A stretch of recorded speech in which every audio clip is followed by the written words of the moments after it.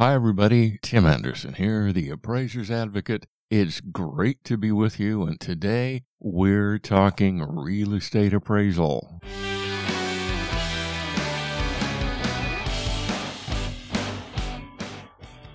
So, the question today is, should appraisers take university-level classes in report writing? We're going to talk about that today. I'm going to ask some questions first, so stick around.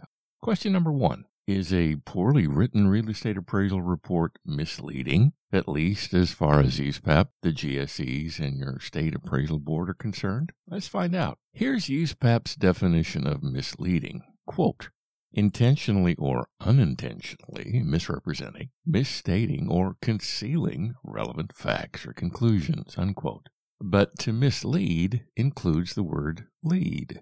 It implies the appraiser has an ethical responsibility to lead the client where the facts took the appraiser, rather than take the client nowhere at all. Therefore, it is logic-based to conclude that if we fail to lead the client to a credible value conclusion, then, in that failure, we as appraisers have indeed misled the client. We communicate the appraisal via the report we send to the client. So, is the writing in the report, the communication of our analyses to the client, clear, or is it misleading? Is the writing in the report clear, credible, and persuasive, or does it merely serve further to confuse the client? Does the written summary of our appraisal efforts lead the client logically and credibly to the same value conclusion as the one we reached? If not, why? Not to lead the client to a credible value conclusion is never our conscious intent. Yet the definition of misleading does not allow for our intentions. We either mislead or we do not. We either lead the client logically, credibly, persuasively to our value conclusion, or we do not. So, how do we make sure we lead the client and the intended user, if there is one, accurately, reliably, and logically to a credible value conclusion? Here's a fact. We appraisers write. We communicate. We persuade for a living. And we do these typically 5 to 10 times each week. Ethically, therefore, we must be proficient at writing, communicating, and persuading. Each have a scientific component, yet they are also arts. Therefore, we must be masters of both the art and the science of these to avoid misleading the client. Nevertheless, we appraisers have no training in either the art or the science of writing, communicating, or persuading, despite how central they are to our professional purpose as real estate appraisers. Yet, despite this total lack of training, state appraisal boards hold appraisers to a high standard when it comes to communicating the results of our appraisal analyses. That standard is there must be nothing misleading in an appraisal report. And remember, to mislead the client can be as benign and unintentional as merely failing to lead the client anywhere at all. How do we know this? Because SR 2-3, Standards Rule 2-3, instructs us that every statement of fact in an appraisal report must be both true and correct. Why? Simply so we do not mislead the client. Every statement of fact must have a clear point. Every statement of fact must have a clear point. Therefore, every statement of fact in an appraisal report must have a predicate, a premise or statement, and then a logical conclusion. Let me give an example. A predicate is, quote, given as measurements, the subject site is rectangular, unquote. The purpose of the predicate is to set the stage for the statement that must follow it immediately. Otherwise, there is no connection between the predicate and the statement or the premise.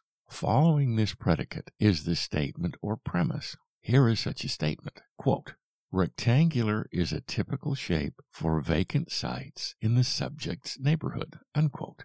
In turn, the statement or premise sets the stage for the conclusion. The conclusion must flow from the premise and then relate directly to the property's highest and best use, marketability, and or final value conclusion. Finally, based on this predicate and premise, The inevitable conclusion is, quote, the subject's shape and location in this neighborhood contribute to its highest and best use, both as vacant and as improved, unquote. Here's another example. Quote, the subject market shows a high demand for residential properties in the subject's neighborhood. Over time, this high demand has pushed prices up. Because of these two factors, therefore, the market supports an upward time adjustment, unquote. The precedent sets the stage for the statement or premise. In turn, the statement or premise sets the stage for the conclusion. The conclusion must be the inevitable result of the statement and the premise. Now, let's consider some examples of misleading statements commonly found in appraisal reports. Quote, the adjustments are as shown, unquote. This statement means nothing. Therefore, it does not lead the client anywhere. In that it does not lead the client anywhere, by definition, it effectively misleads the client. Here's another one. Quote, comps are not adjusted after 2 months before the appraisal's effective date, unquote. Frankly, there may be a good reason to take this step. But the misleading part is when there is no market-based explanation as to why the appraiser chose to take this step. What is the market support for this conclusion? Since these two statements are common, we need to ask ourselves some questions. How do appraisers become better writers?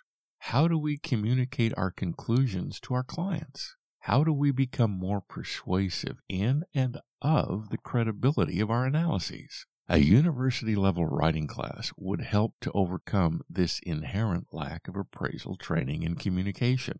No CE classes cover report writing to this depth. CE classes on report writing are generally oriented toward filling out an appraisal reporting form, but not in summarizing the critical thinking essential in a real estate appraisal. When all is said and done, appraisers do not intend to mislead, but we are not trained writers. So if we do mislead, that is probably unintentional. But even our best intentions won't save us.